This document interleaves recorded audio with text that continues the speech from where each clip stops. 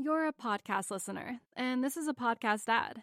Reach great listeners like yourself with podcast advertising from Libsyn Ads. Choose from hundreds of top podcasts offering host endorsements, or run a reproduced ad like this one across thousands of shows to reach your target audience with Libsyn Ads. Go to libsynads.com now. That's LIBSYN ads.com.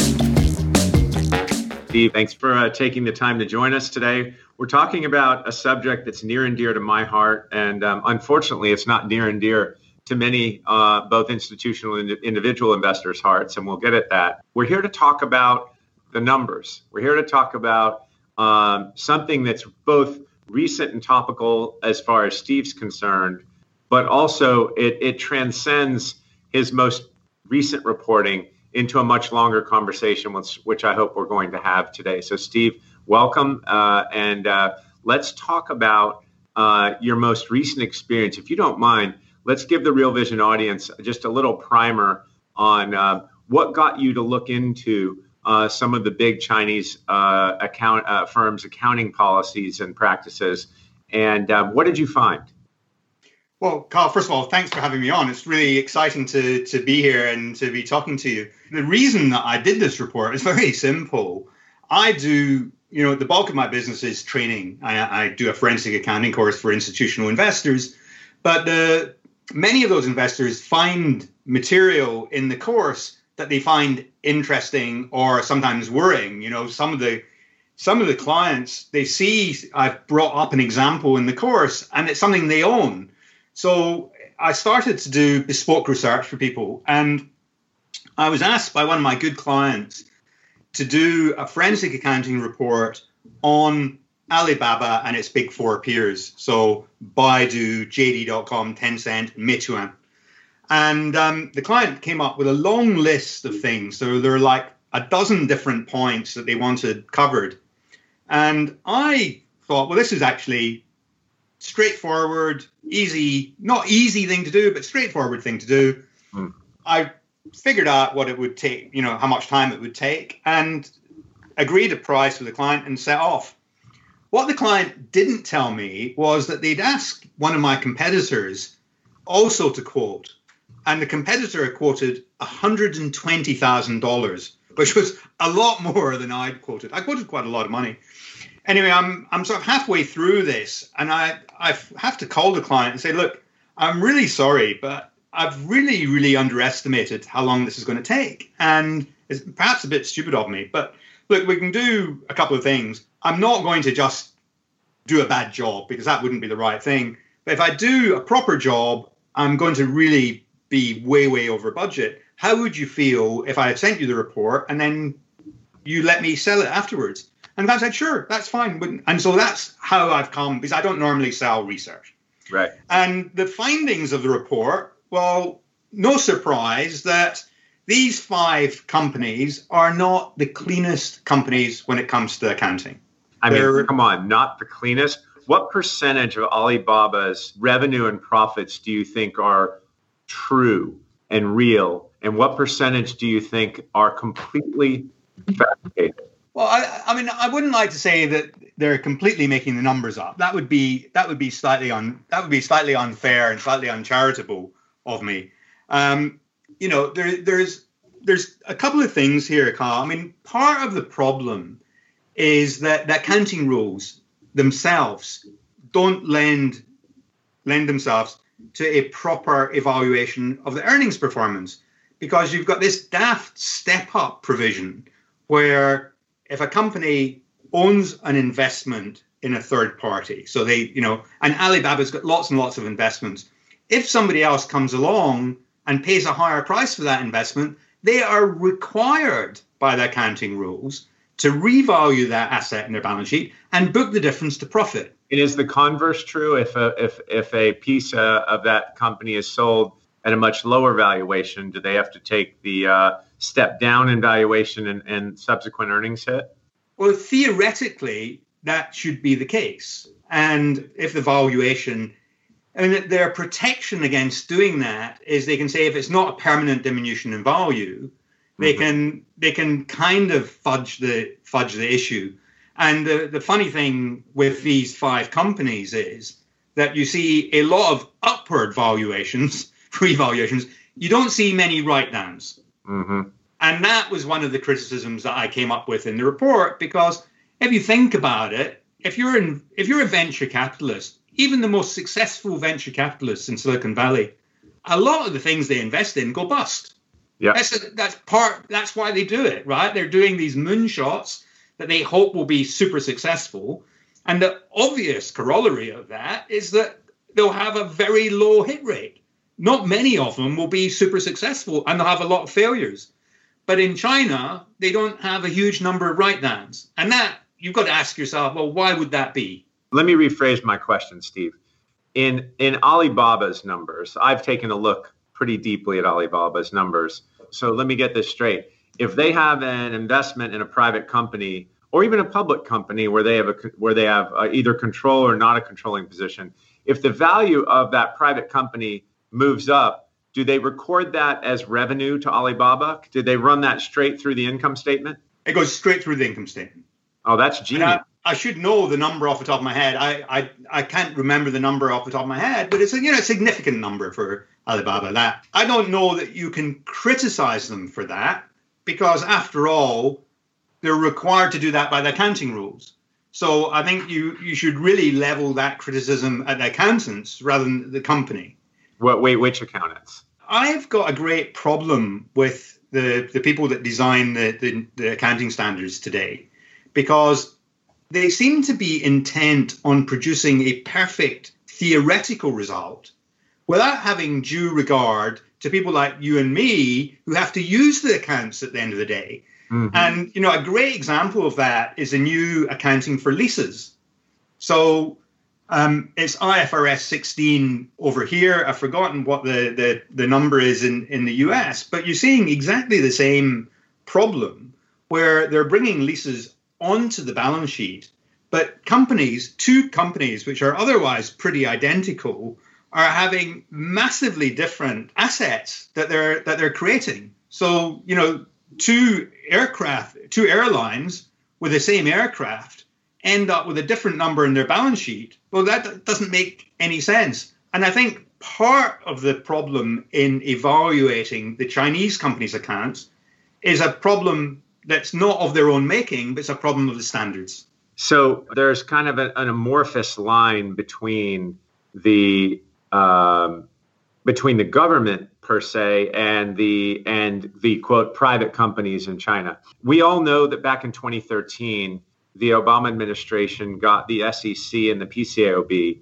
to get together with the CSRC in China and kind of gave them the most famous MOU that our accounting oversight board has ever given anyone. And it is, if you think it's a matter of national security, you don't have to submit you or your companies to PCAOB covered audits. And therefore, China decided that every single bit of its data and every single bit of its companies, whether public or whether SOE or, quote, privately held that are public companies, don't have to submit themselves to audits. So PCAOB covered audits. So when we look at these structures of whether you're looking at Tencent or Baidu or Alibaba or any of the sort, those standards are, quote, number one, they're Chinese standards. They don't adhere to U.S. standards. And so how do you think about, Steve, this difference between a U.S. or let's say Western U.S.-UK standard of accounting versus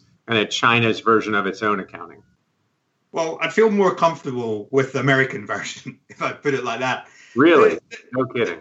The problem with this, Kyle, I think, is that not only is the oversight not what we would expect and desire, and clearly there's no fundamental reason why a Chinese auditor, or indeed some of these companies have auditors that are based in Hong Kong, why they shouldn't be subject to some form of oversight. I mean, there's a real problem here, because even in the UK, where we've got the FRC oversees the supervision of audits, I mean, they've got a standard that says 90% of audits should be classified at A1 category. And the last time they reported, only 73% of audits achieved that standard. So even when you've got somebody overseeing you, the auditors haven't been effective at implementing the relevant and required quality control techniques, which is why we're seeing, particularly in the UK, so many companies going bust. But if you take away the oversight, then you've got to ask yourself, well, how good is the audit going to be? And the problem with these 5 Chinese companies is that audit fees are really, really cheap. Alibaba, it's a bit bigger than Morgan Stanley. So you would think that Morgan Stanley is a pretty complicated company, but Alibaba is quite complicated as well. I mean, it's certainly going to be more complicated than most companies. What would you think was the ratio of the Alibaba fee to the Morgan Stanley audit fee? Yeah, I would imagine Alibaba would be a lot less because there's a lot less auditing going on. Yeah, well, that's right. And that's exactly what you would see, because the Morgan Stanley fee is probably something like 4 times the fee for Alibaba. Let's get to, I think, something even larger. Again, kind of back out of the current reporting, get back to, look at the financial crises in the U.S. We have a series of ebbs and flows of crises. And, the biggest accounting frauds in America really date back to the WorldCom and Enron fiasco and the blow up post 2000. So you had Enron in 01, you had WorldCom in 02. You had the famous contemporary of yours, Howard Schillett, write a book, Financial Shenanigans, back in 2002 about, how do you discern, how do you look through these financial statements to come up with whether or not what you're investing in is financially or structurally sound. And that became very important. It became a rallying cry, and it's actually what precipitated, in my view, finally precipitated the Dodd-Frank rules in the United States. So back then, people cared. Steve, do people actually read 8Ks, 10Ks, 10Qs? Are people actually paying attention to the numbers these days, whether you're an institutional or an individual investor, or do you even care? Well, I care. You care, but most people don't. I mean, it's absolutely extraordinary to me how few people read this set of accounts. PwC, the accounting firm, did a survey of 400 or 500 analysts, both buy side, sell side, some rating agency analysts, some credit analysts, equity analysts, and only 2/3 of them said that they read the accounts. This is in a survey, right? So 1 in 3 admitted that they didn't bother looking. There was an academic study that I use in my forensic accounting course where they said that on the day of publication, the day after, the average S&P 500 firm has its accounts downloaded from Edgar only 28 times. Now, okay, so there's 300,000 Bloomberg terminals in the world. So, maybe people are downloading them from the Bloomberg terminal. No, that's so you know how on Bloomberg, when you pull an 8K or a 10Q from Bloomberg, it takes you to a site where there's a link, and the link pulls it from the SEC site. So I actually think the number you're reading captures Bloomberg. There was an interview done by the Wall Street Journal. I think it was in 2015. They interviewed the GE CFO. And he said that their accounts had been downloaded something like 3,000 times. That was all. And those people paid the price, didn't they? GE was a hell of an accounting fraud. Have you ever looked at the GE accounts? They're, almost incomprehensible. I can understand why people didn't bother downloading them, because when you download them, you couldn't even understand them because they were really, really obscure. It's a simple fact that we're in a bull market and people like to listen to stories. They don't like to look at the numbers. And we know how this ends, right? Yep. And it's funny because you mentioned Enron. There was, over the space of 4 years, there was Enron, there was then WorldCom, Global South, Global Crossing, QWest. Then the following year was Tyco, and I think it was 2003 was Health South. That's right. So in 4 years, you had over $400 billion of market cap evaporated. I don't think that is going to happen again, because you've got all these additional controls and oversights in the United States. But that could happen here. And what you could see also in the United States is you could see a whole raft of companies having their earnings base reset. Yeah. Because they're all cheating. Back to something you just said, people aren't downloading K's and Q's. People that I know that have large investments in many of these companies have never read a full quarterly report. And they do listen to the earnings calls, and they listen to the questions the street analysts ask. And, I don't know if individual investors do that or not. It seems to me like there was an intense focus back in that time frame that you and I are talking about, call it 01, 02, 03, 04. There was an intense focus on kind of getting back to the basics and trying to understand accounting, because so many people had just lost so much money. And Steve, I would submit to you that until people lose a lot of money, no one's going to care. And, we just had Luckin Coffee, right? We had Sino Forest. We've had many things happen. Can you imagine how much fraud is actually deeply embedded in Chinese companies? There's no way of knowing, and we may never know. But as long as the central banks keep printing as much money as they're printing, it's going to be difficult for people to, I think, lose money until these frauds are kind of brought to the forefront and in a kind of shock and awe system. And I think that's the only time people are going to pay attention, is when they actually lose. Well, you need a catalyst, don't you? With every fraud, you need a catalyst. And the reason that you had that raft of frauds in that 2001 to 4 period was that you'd had that very, very long bull market throughout the 1990s. Right. And in bull markets, people get carried away. They don't look at the downside. They don't worry about the numbers. They don't bother. Yeah. And it's only when you get an economic shock that it all implodes. And what we've had this time round, obviously, is we've had a very unusual shock in the shape of COVID, but it's been masked by a massive injection of liquidity. Yeah. So you haven't had, the companies haven't had the problems. What you see often is the fraud gets exposed because the company can't make its numbers anymore, because of an economic backdrop. That's right. In some cases, if it's a tech company, they can keep doing it. There are certain industries where you're right, where the facts actually catch up with the story. You and I spoke offline, and one of our friends, David Einhorn, wrote the book after his experience with Allied Capital, fooling some of the people all the time.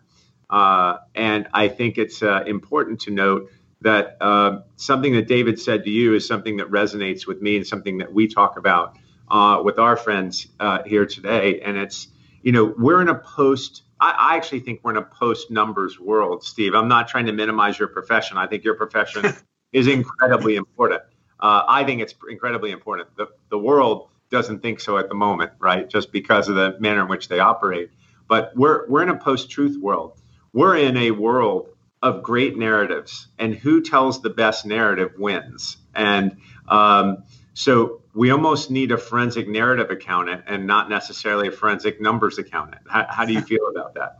Well, I think that there's a place for that. I absolutely agree with you. I mean, fortunately, there are enough smart people around who have got a long enough time horizon and are aware of this, and they want to make sure that when the music stops, they're not caught. They're not caught holding the parcel that nobody wants. So, I'm not worried from my own perspective, because, there's a lot of people that have a real interest in this.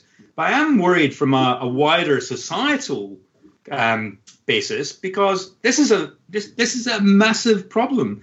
And as I said before, I think part of the issue is that the accountants haven't helped the cause by making everything so complicated. Mm-hmm. When Alibaba produces its 2017 accounts, the 20F, I think, was 1,070 pages long. Well, who's got time to read that? Right. Now, it's good in a sense that you make the companies have to disclose things. But obviously, the more complicated you make it, the more difficult it is for the lay person to access it. And what I think is wrong is that the accounts should be fairly simple to understand and fairly accessible for anyone. In a way, that's good news for me because I train people how to read accounts more effectively. Right. So, it's an opportunity for my business. But from the wider perspective, looking at the stock market, it's not good that it's not good that my clients have to enlist my help in order to look at a few companies. Yeah. It's daft. Well, it actually gets back to the incentives of all the participants. When you look back to, let's just say the incentives of those, back to David Einhorn's example on Allied Capital. Allied Capital was a prolific equity and debt issuer and deal company, right? They were constantly doing deals. They were a BDC. And so Wall Street would have loved to continue that business because they were a fee machine. So no one was really incentivized to tell you that the numbers were bad. No one was really incentivized to tell you that their accounting was a problem. And that goes back to even the late 1990s when Bear Stearns was doing a whole bunch of specialty finance securitizing of second liens, where they were saying, based upon our experience, second liens only have a 4 or 5% default rates. And in the end, they had 30% default rates, and these companies went broke. And Bear Stearns was, banking all of them. It goes to the financial crisis where, they wanted to keep the securitization machine running. And so no one cared about the numbers until the financial reality, the economic reality caught up with the accounting. So do you think in this wave of, let's just say, people turning a blind eye to reality, do you think it will catch up with them this time? Or do you think there's so much money in the system that it may not catch them?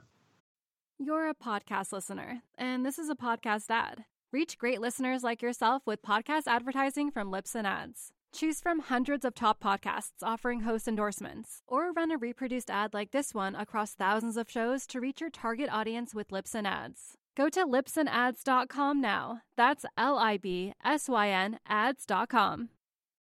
When you look at these 5 Chinese stocks and you look at the amount of money that's involved and the growth rate, it kind of has to stop. Right. The law of large numbers is what you're right? And the numbers are really, really big now. And, the thing that I find astonishing, and I would never have guessed this before I started doing this work, but what I did was I added up the 5 companies for 5 years. And I said, how much do you think they've invested in Chinese tech, in the Chinese tech ecosystem? Now, maybe it's not 100% gone to China. Maybe they bought businesses overseas. But they've all put huge amounts of money into startups or, into tech companies that are a bit more developed. The numbers are staggering.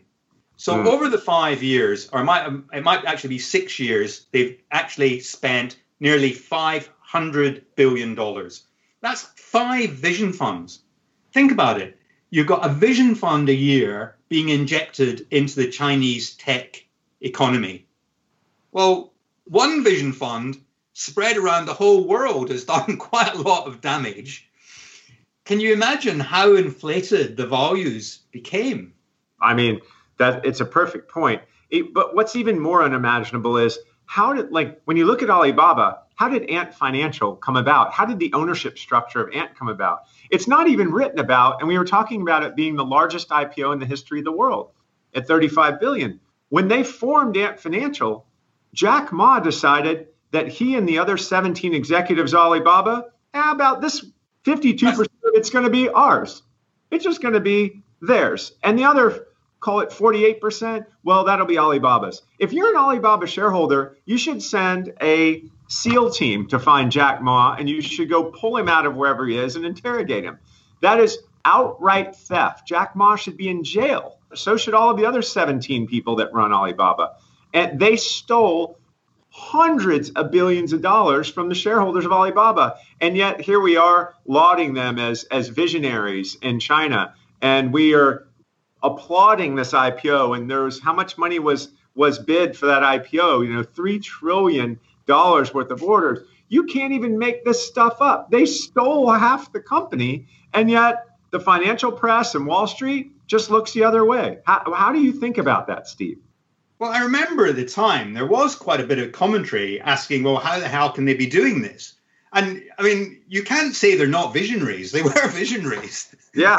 They certainly got the better end of the deal, right? I'm a visionary criminal. Yeah. Those guys get rich. They've done an amazing job of applying their own rules and their own procedures and own processes into stocks which are being traded in the United States. It's quite unusual. I don't know all the ins and outs of the Ant Financial transaction, but I remember the time it was bizarre, right? It was bizarre. Bizarre. It's not quite unusual. It was theft on a grand scale. It could have been the largest theft in the world's history. And yet, it's very odd. Well, maybe we should pay more attention to this. But no, we're just going to give orders and we're going to applaud it. We're going to go buying Alibaba's stock. I mean, who are these people? Who are the people that invest in Alibaba after all of this? Well, they're not the corporate governance experts. I mean, one very big institution, a several $100 billion institution in the United States, bought the report and asked if we could have a call. And so we had a video call. On the call where they've got internal experts on accounting, and they were saying, well, how do we persuade our analysts to look at this? And they recognize there's a problem because you've got internally within the institution, you've got some people who are saying, oh, wait a minute, this is uninvestable. And then you've got other people saying, well, hang on a second, I get paid on how well I perform against the index. And, those two things are very difficult to reconcile in a large institution. And it's quite surprising to me how many big names are in these stocks without having done, I'm convinced, without having done the work that you would need to do to satisfy yourself as to what you own. I mean, in the report, I don't even begin to cover the whole issue of VIEs, because that's another incredibly complicated mess that you as a shareholder, you really got to ask yourself, well, what do I own? Explain to our viewership real quick what you mean in VIEs. This is something that you and I traffic in daily, but it's something that the broad audience might not even know any better. Well, VIE stands for Variable Interest Entity. And, these businesses are slightly weird because in order to operate the way they operate in China, they need to be Chinese. But they're not taxed as if they're Chinese because they're actually held offshore. And there's a whole issue about if you're a U.S. citizen buying an ADR in the United States, what rights do you have over the assets that are located in China? That whole issue is very opaque and very misty, but people assume that they don't need to worry that their legal claim on the assets is subject of some doubt, because they figure that if that is ever brought into question, then the Chinese government won't be able to place any more stock in the United States. So it's all right. But if the Chinese government changed its mind, you've got to ask yourself, okay, what happens? And we saw this. I mean, the Ant Financial IPO, the Chinese government clearly wanted to send a message that we are in charge. Yeah, well, and the accounting there was suspect as well. I mean, if you looked at their filing for that IPO, they claimed to process 3 times China's GDP in transactions.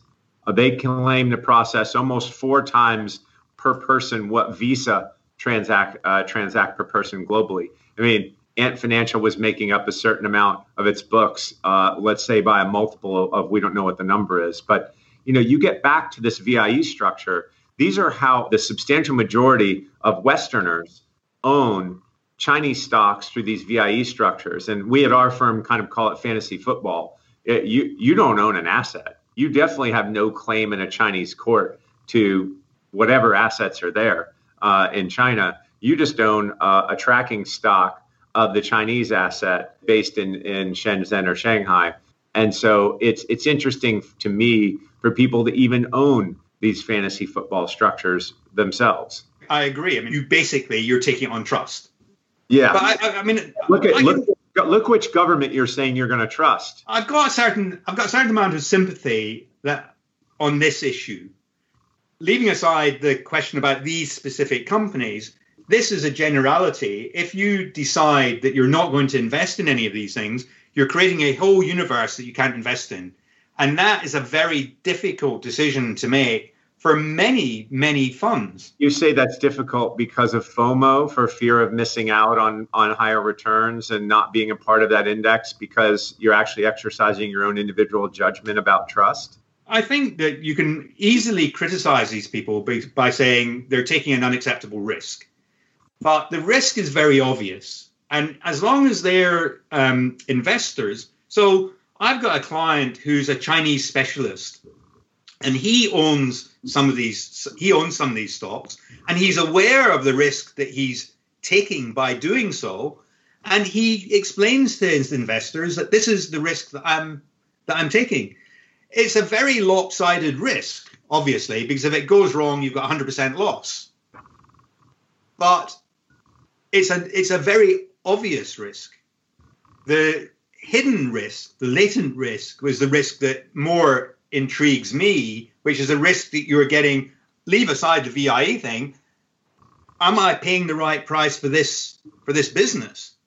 And intellectually, that's a different question, and also a very interesting one. But I didn't cover the VIE structures at all. I mean, I think that's a very binary thing. So you can easily make the decision, I'm never going to invest in that. But for many people, that's a much more difficult decision. You at Hayman Capital, you can invest in whatever you want, and you don't need to take that risk. But if you're running a fund that's being measured against a Chinese benchmark, by definition, you're actually being asked to take that risk. And it's very difficult to say no. Yeah, well, imagine being sued in a class action or being in a court of law where the opposition is saying, you are a fiduciary of my capital. And did you realize you were investing in companies that didn't submit themselves to real audits? Did you realize that the accounting reviews showed that the companies were hypothetically making up large portions of their earnings? Did you realize that you owned a structure based in the Cayman Islands that had no real claim on the assets of the Chinese entity anyway? And given your losses, how do you reconcile being a true fiduciary, knowing all of those things? And Steve, the answer is, well, my colleagues were doing it and I was measured against that benchmark, so I kind of had to be there. Okay, that's just not going to work, and you're going to lose every time in court. So if you realize the risks you're taking, you need to be thinking about this for yourself. You need to say, as a educated and moral person, can I make this investment? And I come to the conclusion you can't. I don't think you should. I don't think U.S. fiduciaries or Western fiduciaries should be investing in these companies or in China in general until China becomes a responsible global actor that homogenizes its rules somewhat close to that of the rest of the West. And until then, we should disengage. Now, that sounds hyperbolic, but I think I'm going to end up on the right side of let's say, God in the long term. Well, I, in a way, I hope you're not right, because I think that would be a very dismal outcome for lots and lots of people.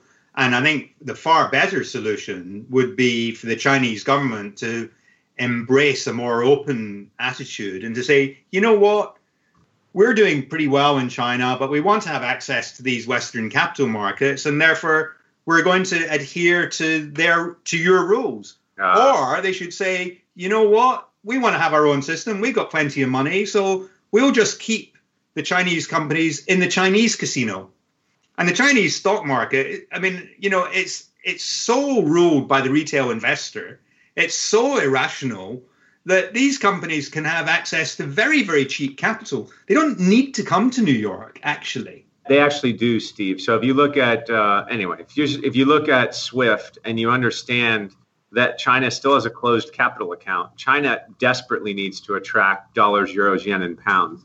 without the West, China collapses on the finance side. And so, they have successfully propagated this narrative and this propaganda that they can go it on their own. And I can tell you, if you just look at the current accounts and you look at the flow of Western capital, they can't. But that's neither here nor there. I think it's important for us to realize that I think in our conversation today, this most recent report that you've engaged in with the 4 large Chinese companies, you came away scratching your head. Is that correct? You come away thinking these risks that people are taking are much larger than they think? Absolutely. The scale of the risk, just by that one measure, where the cash is going. At the end of the day, we always get to the point where we go through a lot of work, but you always end up following the cash. Yeah. And just that simple thing, it is just not plausible that 5 vision funds can be invested successfully in the Chinese tech ecosystem without any losses. That is just not possible. So the fact that the losses haven't been booked yet doesn't mean to say they won't be booked. And at the end of the day, that's the issue, right? You're a podcast listener, and this is a podcast ad. Reach great listeners like yourself with podcast advertising from Libsyn Ads. Choose from hundreds of top podcasts offering host endorsements, or run a reproduced ad like this one across thousands of shows to reach your target audience with Libsyn Ads. Go to libsynads.com now. That's LIBSYN ads.com. Well, you just remember there were reports of both U.S. and U.K. intelligence sources that said back in the Tiananmen Square massacre that there were tens of thousands of students murdered by the Chinese government military. And China has yet to record one loss of a student in Tiananmen Square. So I wouldn't hold your breath waiting on Chinese internet companies to record losses of investments they've made. I'll watch and wait patiently. But for sure that's coming. And it won't matter whether they actually report them. Over time, people will figure this out, right? Yeah, unfortunately, my conclusion is people are going to figure it out only the hard way. It's not going to be hiring Steve Clapham, as they should. They should all be hiring you. They should all be paying this, what I view as a pittance for your reports in relation to how much money is invested right over there. But you know what, Steve? Human history will tell you that that's just not going to happen.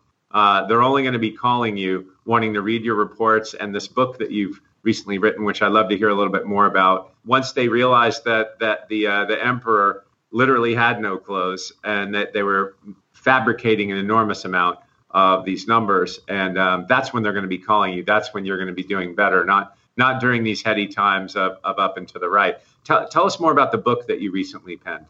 All right. Well, thanks for asking. The book's called The Smart Money Method, How to Pick Stocks Like a Hedge Fund Pro. Very cheesy title designed to appeal to American investors. I have this really charming Scottish copywriter who writes my ads, because you can imagine, Kyle, I'm, a dull accounting analyst that likes to sit in a dark room looking at accounts. I'm not the best at B2C marketing. So Joseph produced the title, and the book's quite fun, because what I wanted to do was I wanted to explain to the average lay investor how you processed the execution of a trade, and not a short-term trade, but a proper long-term trade. So a trade that might be over a 3-year period. So I just go through the methodology that I developed when I was at the hedge funds to find an idea. So the first thing is, where'd you find the idea? Then once you got the idea, what'd you do? The first thing I used to do was to check that it was going to be a good idea. So I would do an initial, well, you laugh, but we would spend 4, 5, 6 weeks looking at an individual stock idea. And you don't want to do that and then find it isn't a good idea at the end. You want to do that at the start. So I came up with a methodology for doing a first initial scan that would show up, was it worth pursuing? And then I go through, how do you analyze the industry? How do you analyze the company? How do you assess the quality of the business? And we then go through the whole process of, okay, so you've now figured it's a good idea. Let's look at the accounts. And so I go through, not in detail, but I go through how I go through the balance sheet, how I go through the cash flow statement, a few tips and tricks. And then I go through how do you write up your idea. This is incredibly controversial. So when I do the training courses for private investors and I say to them, you need to write down why you're buying this stock. The idea of writing a note, a document, is anathema to them. But what's quite funny is that the last course I did in person, I haven't done an in-person course for a little while, a couple of them emailed me to say, we tried that idea of yours and it really works. Unless you've written down why you own the stock, unless you've written down what you think might go wrong, when something does go wrong, and, everybody makes mistakes in the stock market. That's the beauty of it. It's really, really difficult. So when it goes wrong, you need to have a plan. You need to know what to do. And what I distinguish between is the stuff that goes wrong that's in the plan, and then you've got a strategy for dealing with it, and the stuff that goes wrong which isn't in the plan, which is when you need to panic and when you need to really do something. Mm-hmm. So I explain all of that, and I explain how to construct a portfolio, how to manage a portfolio, how to think about macroeconomics. And then I go through when do you sell? Because that, I think, is the most difficult thing, both for professional and private investors. When do you sell? The book's out on the 24th of November, and most people who have read it thought it was quite fun and easy read. It's the easiest investment book you'll read. There's no formulae. There's a few numbers in it, but it's a practical explanation of how to invest. Well, you mentioned, not a short-term trade, a long-term trade. Here at our firm, do you know what the definition of a long-term trade is? I have no idea. It's a short-term trade that's gone wrong. Yeah, and then I'm not sure whether to be offended or not by your definition of your title being cheesy, quote, made to appeal to American investors. Was that a shot at America, or what do you mean? Is that just using different nomenclature for different cultures? I'm a big fan of the United States. I spent 2 summers as a student. Spent a summer working in the States, driving a Good Humor ice cream truck. And I fell in love with America from a very young age, and I spend as much time as I can there. But I always am in awe of the American ability to market products. So that, the email that arrives every single day. And, this is a completely new thing for me. Online school, we started it really in February. And so I've had a huge learning curve. It's been absolutely fascinating. But the one thing I can't get is this: how do you sell? How do you market? Mm-hmm. And the very aggressive American marketing techniques just are very difficult for a Scotsman like me to embrace. Yeah, it's really hard, but they're effective, right? They work. They do. And so I say this cheesy in admiration. I wish that I could do a better job. And so, I think we did a good job with the title. But the most important thing isn't the marketing. The most important thing is the content. Yeah. Well, we appreciate you taking the time today, Steve. The Real Vision audience should look you up and should pay more attention to the things that you write about, especially this report on the big 4 Chinese internet stocks and how they engage in their accounting trickery. And I think it's important for every investor, whether you're a millennial all the way up to a major portfolio manager or someone that's even retired in their 60s or 70s, paying attention to the numbers is going to matter once again at some point in time. And I think the most important time to pay attention is now. So, Steve, this has been very timely. Thanks for your time.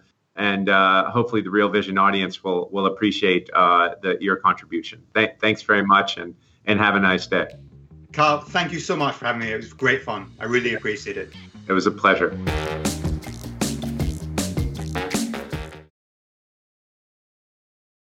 You're a podcast listener, and this is a podcast ad. Reach great listeners like yourself with podcast advertising from Lips and Ads. Choose from hundreds of top podcasts offering host endorsements, or run a reproduced ad like this one across thousands of shows to reach your target audience with Libsyn Ads. Go to libsynads.com now. That's LIBSYN ads.com.